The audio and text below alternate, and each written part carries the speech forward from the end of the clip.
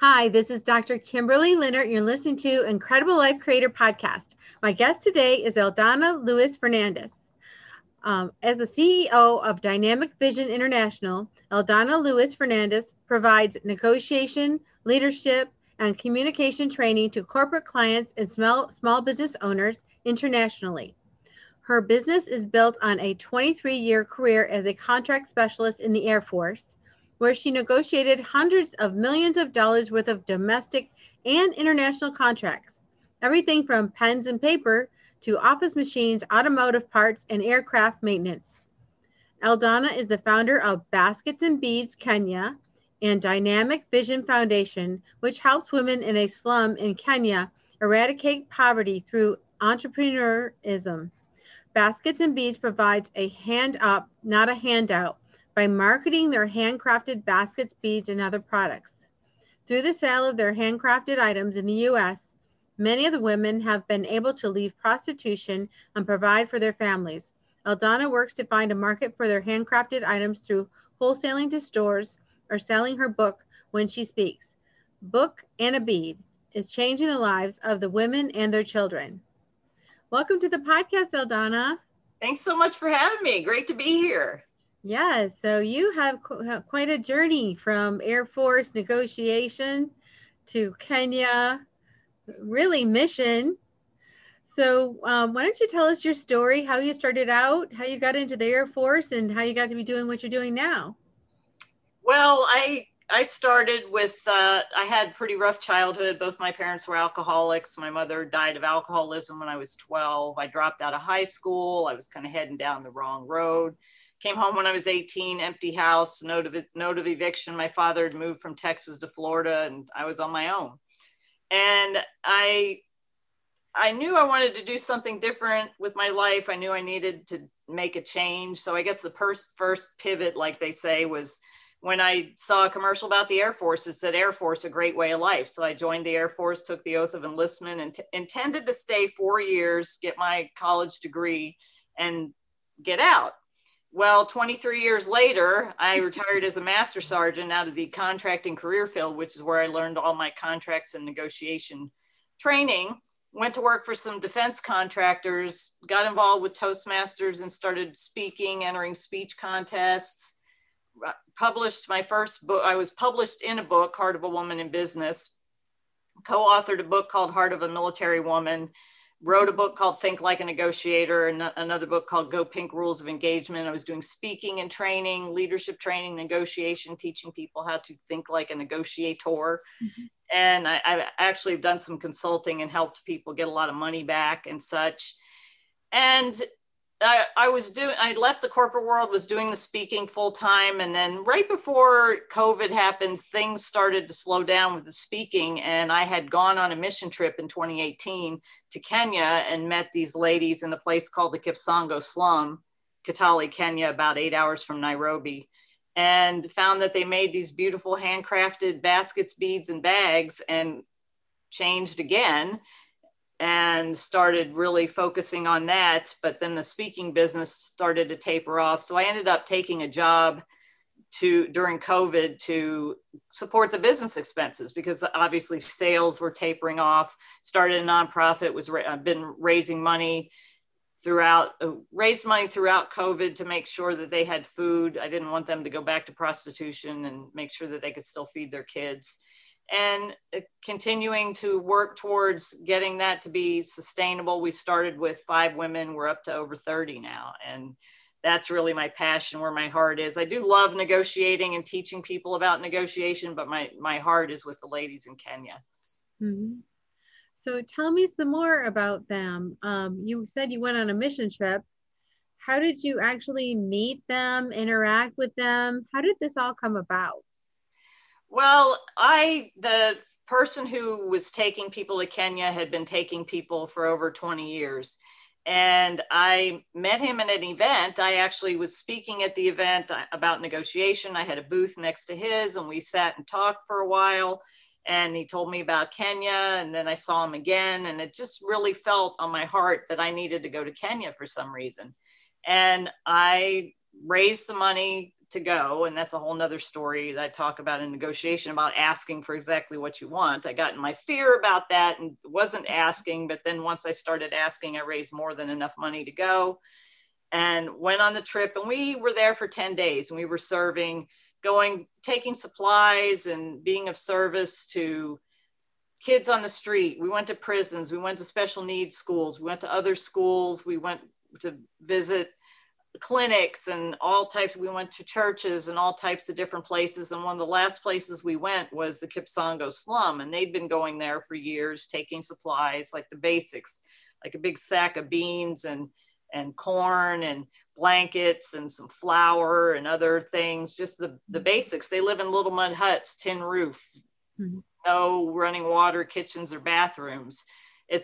So it's pretty rough. So just giving them the basics.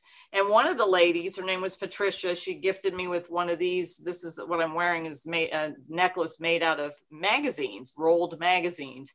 And she gifted me with one and wanted sponsorship for her son to go to school. Went to sleep that night when I found out there were some ladies that had some things spread out and they were selling them. We didn't have any money with us, but found out that another person on a previous trip had given them some funding for like a microloan to get the supplies to make the beads and sell them in town. Woke up in the middle of the night with this God-inspired idea to buy some beads and sell them with my book When I Speak, Book and a Bead. And I brought back half a suitcase and sold out, doubled the order, sold out, tripled that order, sold out, and then multiple suitcases. I went back on another trip. I've been to Kenya 5 times since then. And now we're shipping things back. And I'm in one store. I was in one store and I sell online and then also When I Speak. Oh, that is wonderful. And so some of these women were just really living on the street or trying to just do whatever they could to take care of their children. Well, a lot of them, not a lot of them, some of them were prostituting themselves. Some were selling illegal alcohol and they were picking food scraps out of the dumpster to feed their kids, because unlike in the US, there are no food pantries, there's no food stamps, there's no government help at all. If you don't have, you don't get. There's no place to get food. And the people in the slum, like I said, a little mud hut about the size of a storage shed. That's what they live in with their kids. And it's not like I can get up and go to my shower or go to the kitchen and open the fridge. They don't have that. So they cook on either like a fire, or have a little pot, a little thing with charcoal, and cook in a little pot. And it's very, very rough going. And they have this talent, but a lot of them, if they don't have a government ID, they can't get a job. It's a challenge for them to get a job and work. And many of them are born in the slum. There's no birth certificates. A lot of them don't even know what day they were born on. So it's a lot different than kind of what we're used to here, but just giving them the opportunity to come out of that life. And actually, I have a video on my website where one of the ladies is talking about, I can now walk through town and hold my head up high because I'm not prostituting myself anymore. That is beautiful. Yeah. And then you said one lady wanted to get schooling for her son. So is it really uncommon for the children to be able to go to school? Well, they have to, I forget what age it is. So when they're younger, they go to school and come home. But when they're older, they have to board. But there's school fees. School isn't free over there. They have to buy uniforms and all the supplies. I actually work with so I have a director in Kenya, and then I have another lady that I work with that she helps a lot of street kids. And I have a sponsor who sponsored 2 of those kids. So we're providing the uniforms. And then I actually raised some money through the Rotary Club in the San Pedro area. No, Temecula Rotary Club. They made a donation that enabled me to buy about a dozen kids school uniforms. So there's some kids that if you don't have a uniform and the supplies, you can't go to school. If they don't earn income, they can't send their kids to school. It's a very difficult situation. Got it. So in this heart mission that you have, how have you used your negotiation skills to make things happen? Well, one thing about negotiation that most people don't realize, you negotiate every single day of your life, whether it's, I always say, whether it's a multi-million-dollar deal, how to get your kids to do their homework, or where to meet for dinner, you're always negotiating. And part of negotiation is asking for what you want, putting your requests out there. Mm-hmm. And it was simply asking for what I wanted. And we negotiate on pricing and being fair trade. And I'm a verified member of the Fair Trade Federation, which means my practices have been reviewed to be within the 9 principles of the Fair Trade Federation. They get paid fairly and they get paid on time, and there's no child labor, there's no forced labor, slave labor. There's a lot of principles that they look at for that, but we still negotiate prices to make sure that they're fair and reasonable, that they're not overcharging or whatever. And then for me, so going into Kenya, a white person is known as Mzungu. So when a Mzungu shows, people in Kenya are known as Mzungus. So when I go to Kenya, when I negotiate, I don't negotiate, because if they see me, they think that we have money trees. And I live in California, believe me, no money tree here. The money goes out the door. It doesn't even, I don't even, anyway, see it. But so what I do is I have my director in Kenya say I want something. I'm like, oh, go get me this. Or if we're somewhere and I see something I like, I'm like, okay, I want that. And she'll either go back the next day or I'll walk away and she'll go and get it, and she'll get a better price. So that's the way you have to do things. You have to do that in a lot of other countries.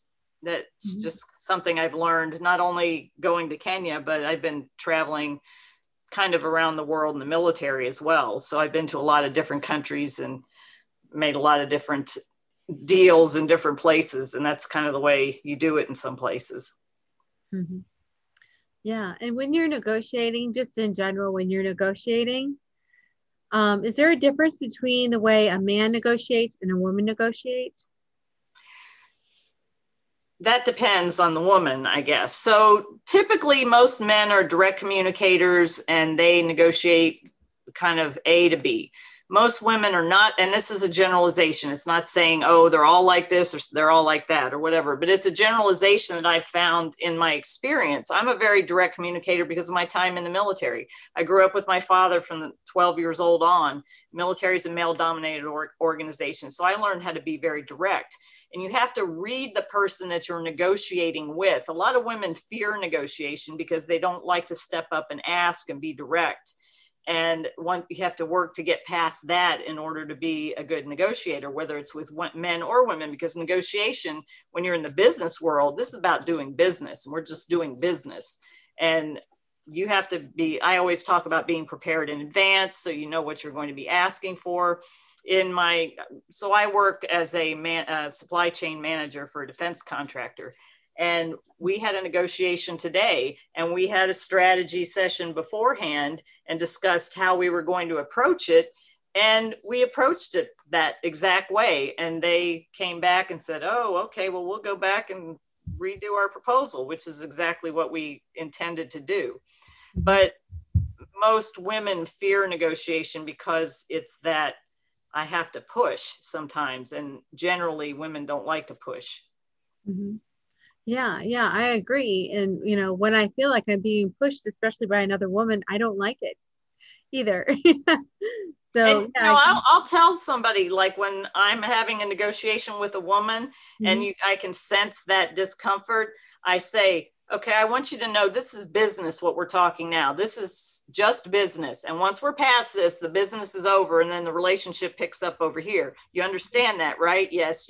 Okay, now let's talk. So I come forward with that because I have to kind of dial it back sometimes. I have to make sure I'm not in somebody's face. Sometimes I can make people very uncomfortable, and that's good in some situations and bad in others. So I caveat with that. Okay, this is business we're talking now. Because I can hear sometimes the person on the other side getting, oh, okay, I'm getting a little flustered or feeling a little offended. No, this is an offense. We're talking business. Mm-hmm. And when you're planning a strategy, do you plan that strategy based on who you're going to negotiate with, or based on what you're negotiating for? Yes, to both. Well, during the preparation phase. So let's just take a proposal.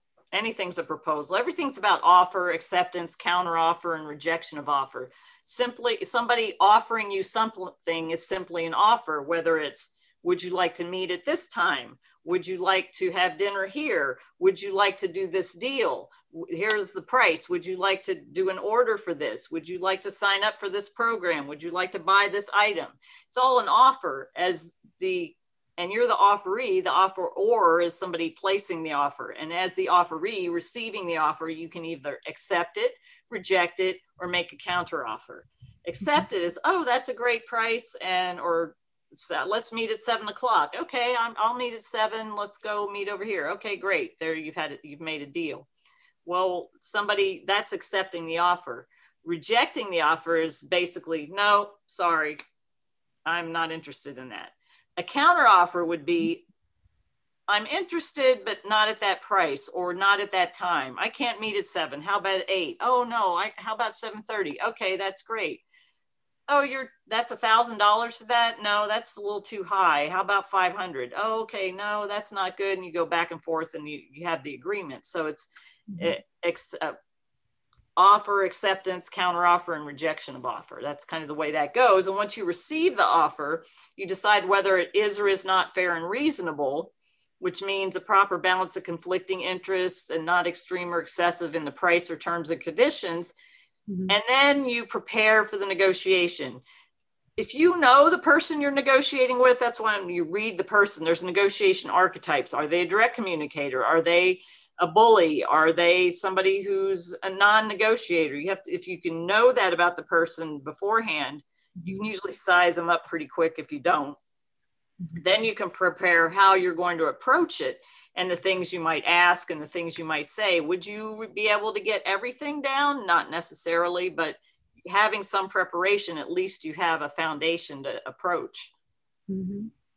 And so negotiation is used a lot in sales then, because you're negotiating a price or whatever. So if someone is a salesperson and they're wanting to sell a product, what is the biggest reason why they don't sell that product or why they don't basically get what they want in a negotiation? Well, maybe one, they don't ask, or they don't ask the right way.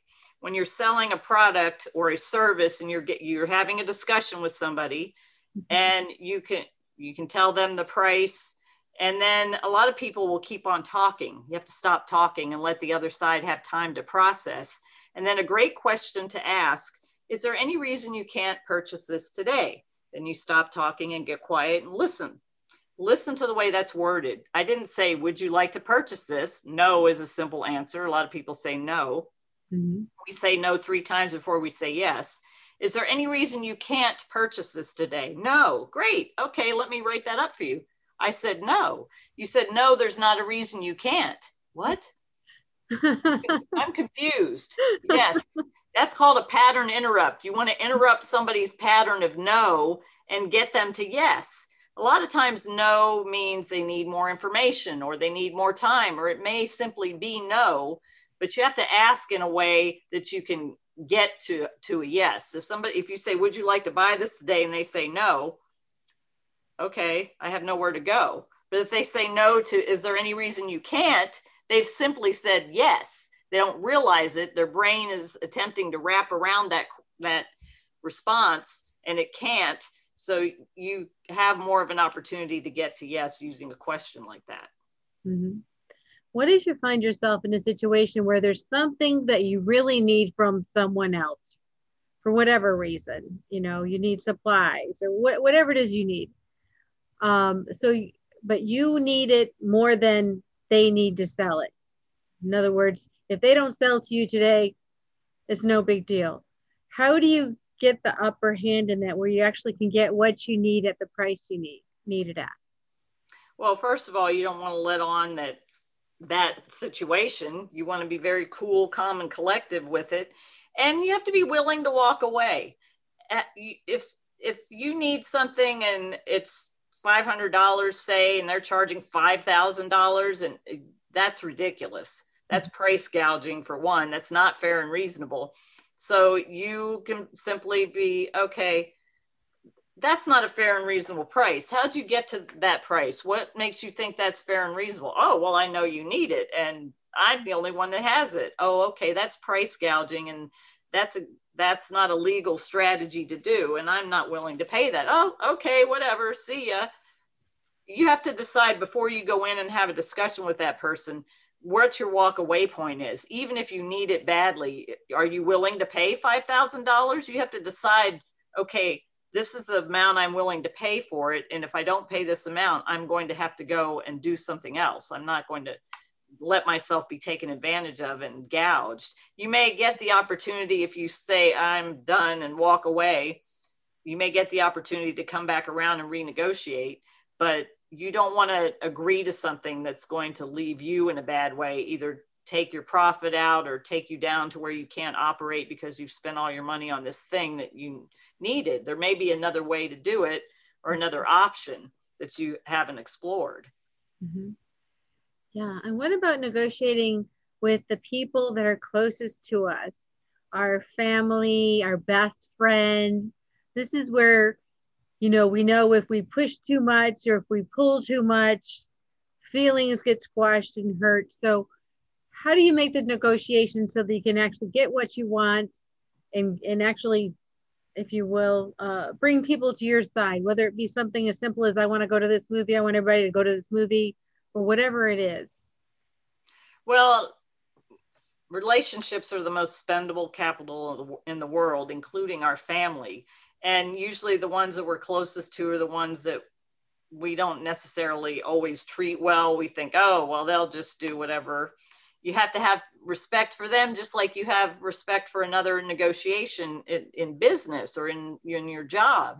And you have to leave emotion out, especially in families. The biggest thing that will get you into a situation is not leaving emotion out. And the last strategy in my book says you can't negotiate with crazy. And crazy does not refer to somebody who's mentally incapacitated. By the way, contracts with somebody who's mentally incapacitated or drunk or under the influence of some kind are voidable. That's a little contract law, contracts 101. But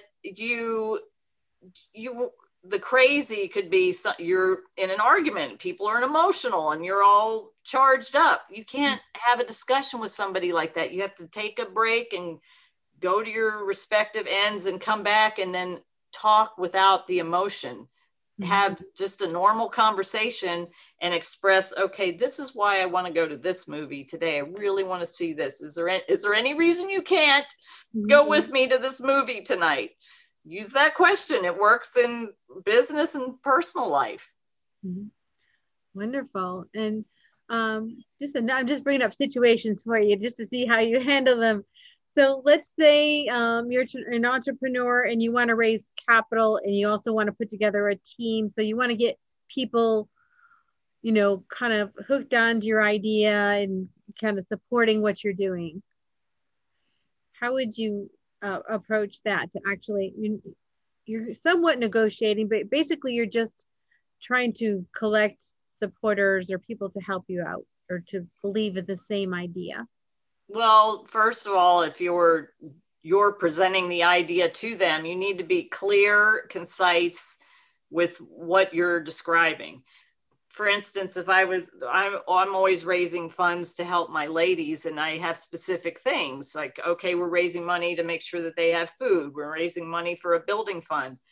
We're raising money for school fees. Okay, if you're going to donate to the school fees, here's what's going to happen. You're going to be providing uniforms and books and food and things for their school, the fees for them to go to school. I'd explain the whole thing and make sure that the person that I'm speaking to understands what I'm saying. I have a clear presentation put together that I'm well versed in what it is that I'm doing, and they can receive and understand what I'm doing. I think that's the first thing. They have to be able to receive it and understand it. And in order to catch the vision, you have to get somebody on board with being excited about your vision and being excited about where you're going. So you have to make sure that you have it down, and maybe you have descriptive literature, graphics, videos, PowerPoint, something, even a website for people to go to. You have to have all that kind of dialed in ahead of time. And obviously, if you're just having discussions about ideas, but if the idea is going to the fundraising stage, you need to have everything there that you can show somebody, that they can look at, that they can understand what the project is and get excited with you. Mm-hmm. Yeah. So I wanted to ask you now about those years that you were in the Air Force. So you saw the flyer, whatever it is, you joined up. Did it give you what you thought it was going to give you when you signed up? It became the family that I never had. Now, I did have some rough experiences when I was in the military, as being a woman in the military, unfortunately, but that's about this much of 23 years. So while I do speak about some of those things in certain circles, being against women who are harassed and assaulted in the military, that's not something I focus on. But the military gave me a degree. I got actually 2 associates and a bachelor's degree. I got training in a great career field. I got the family I never had. I got the opportunity to travel around the world and see amazing places. I actually was stationed in the UK for 4 years and spent most of that time when I was traveling, seeing most of Europe from the seat of my Harley. So I was. Sounds great. Yeah, it was Sounds really great. It was wonderful. It gave me more than I expected, and gave me a place where I felt that I belonged, and I could, like, that's where I got I was a contract specialist. That was my career field. And that's why I'm able to do contracts and negotiations so well today, because of that foundation that I had in the military. Mm-hmm. Now, do you have a family now, like your own family? Did you get married? No, my kids are grown. Yeah, I have 2 adult kids. My son recently moved back in for a few months, but they live close to me. Both of them live in Southern California, and then I have 2 cats. Mm-hmm. Nice. So when you were starting your family, was there any decisions or things you said to yourself that you said, okay, my family's going to be like this and it's not going to be like that? Like certain things you said, oh, this is how I want my family to be and how I want my kids to grow up? I actually was like, well, my kids are not going to grow up like I did with around alcoholism. My mother drank every day of her life that I can remember, and she was crazy out of her mind from it. And my father drank too, not as heavy as my mother, but it was a chaotic place to grow up, and I didn't want my kids to grow up in that kind of environment. Mm-hmm. Yeah. So is there special things that you did as a family, or were you just really busy in the career?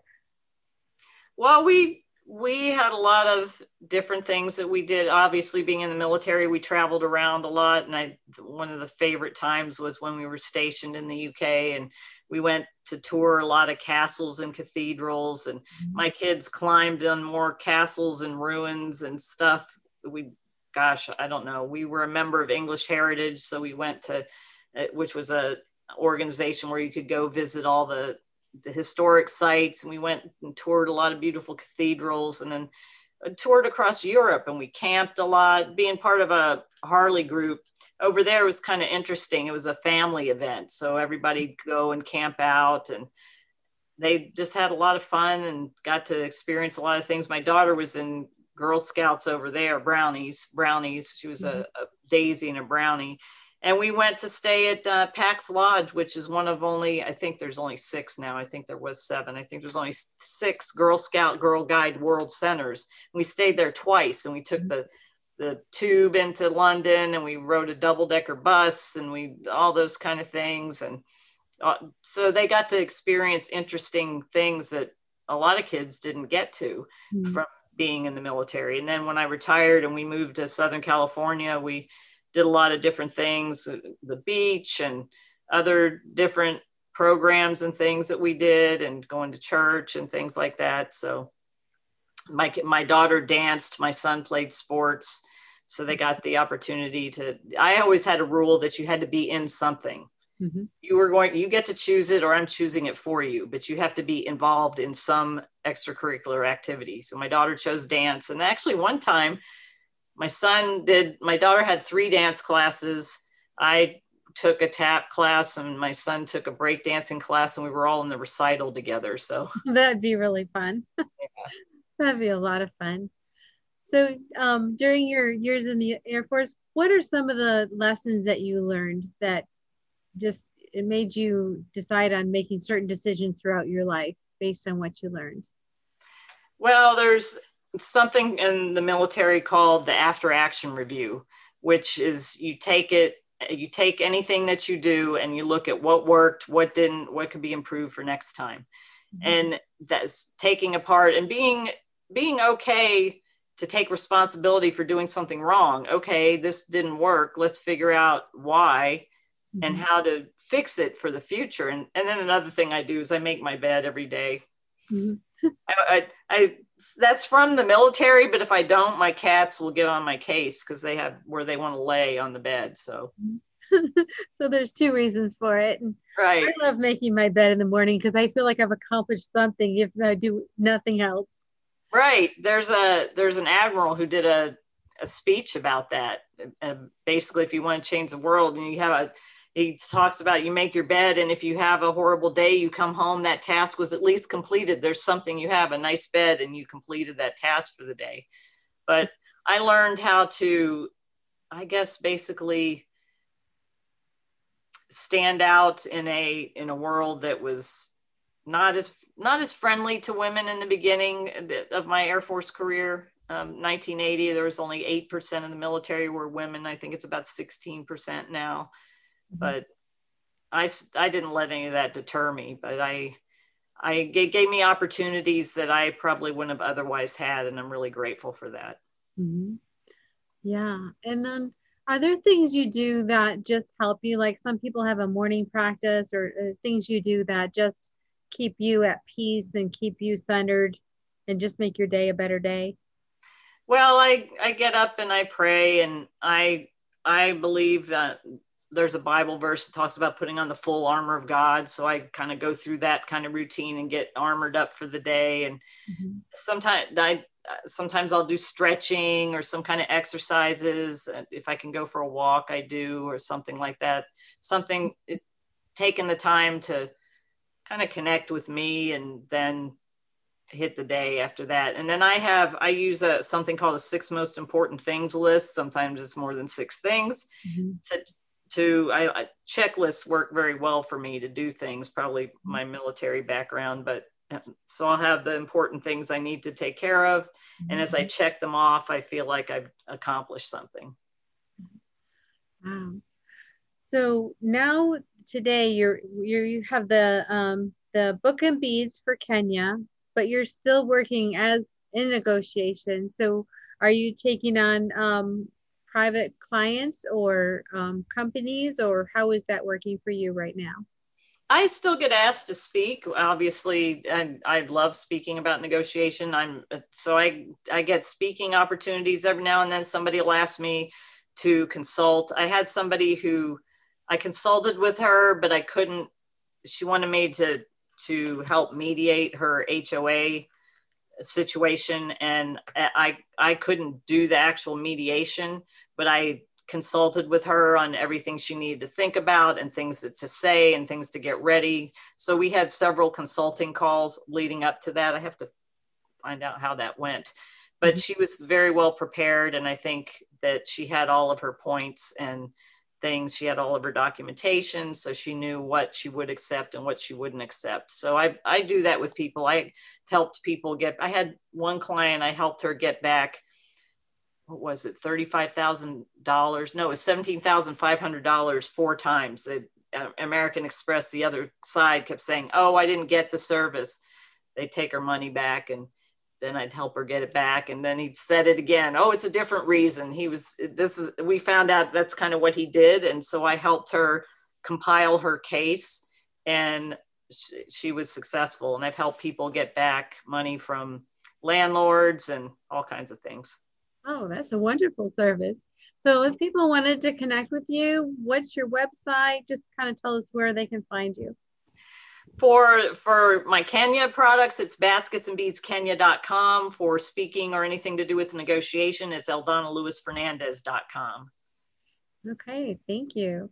So what gives you the most happiness and fulfillment in your life?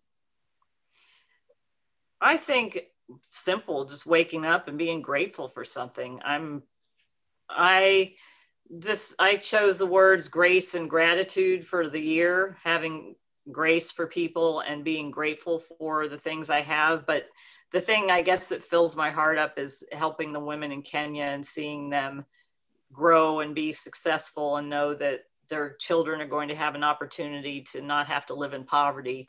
And just they inspire me. They inspire me a lot. And I love to see how they've transformed, because we're not simply, okay, I'm buying some beads. We're actually teaching them entrepreneurial and leadership principles, a lot of the leadership principles that I speak about. And they're learning those type of things as well as how to actually sell their beads. That's beautiful. Well, thank you so much for being on the podcast today and for all your tips and tricks on negotiation. It's been really awesome, and your story. And, if anybody wants to help out, you can go to Eldonna's website. Please do, and donate or support or however you can help. I do have one last question before we get off the podcast. What is your best advice on living an incredible, extraordinary life? Well, it goes back to being grateful. So many people are ungrateful. I'm grateful that I woke up today. Just having the gratitude and the mindset that I'm going to be happy no matter what. And gratitude, I think we take that for granted, but if you think about one thing you're grateful for every single day, that's a great way to start your day. And anytime something bad comes, well, what am I really grateful for? Beautiful. Well, thank you so much, Eldonna. And we'll talk to you again soon. Awesome. Thanks for having me.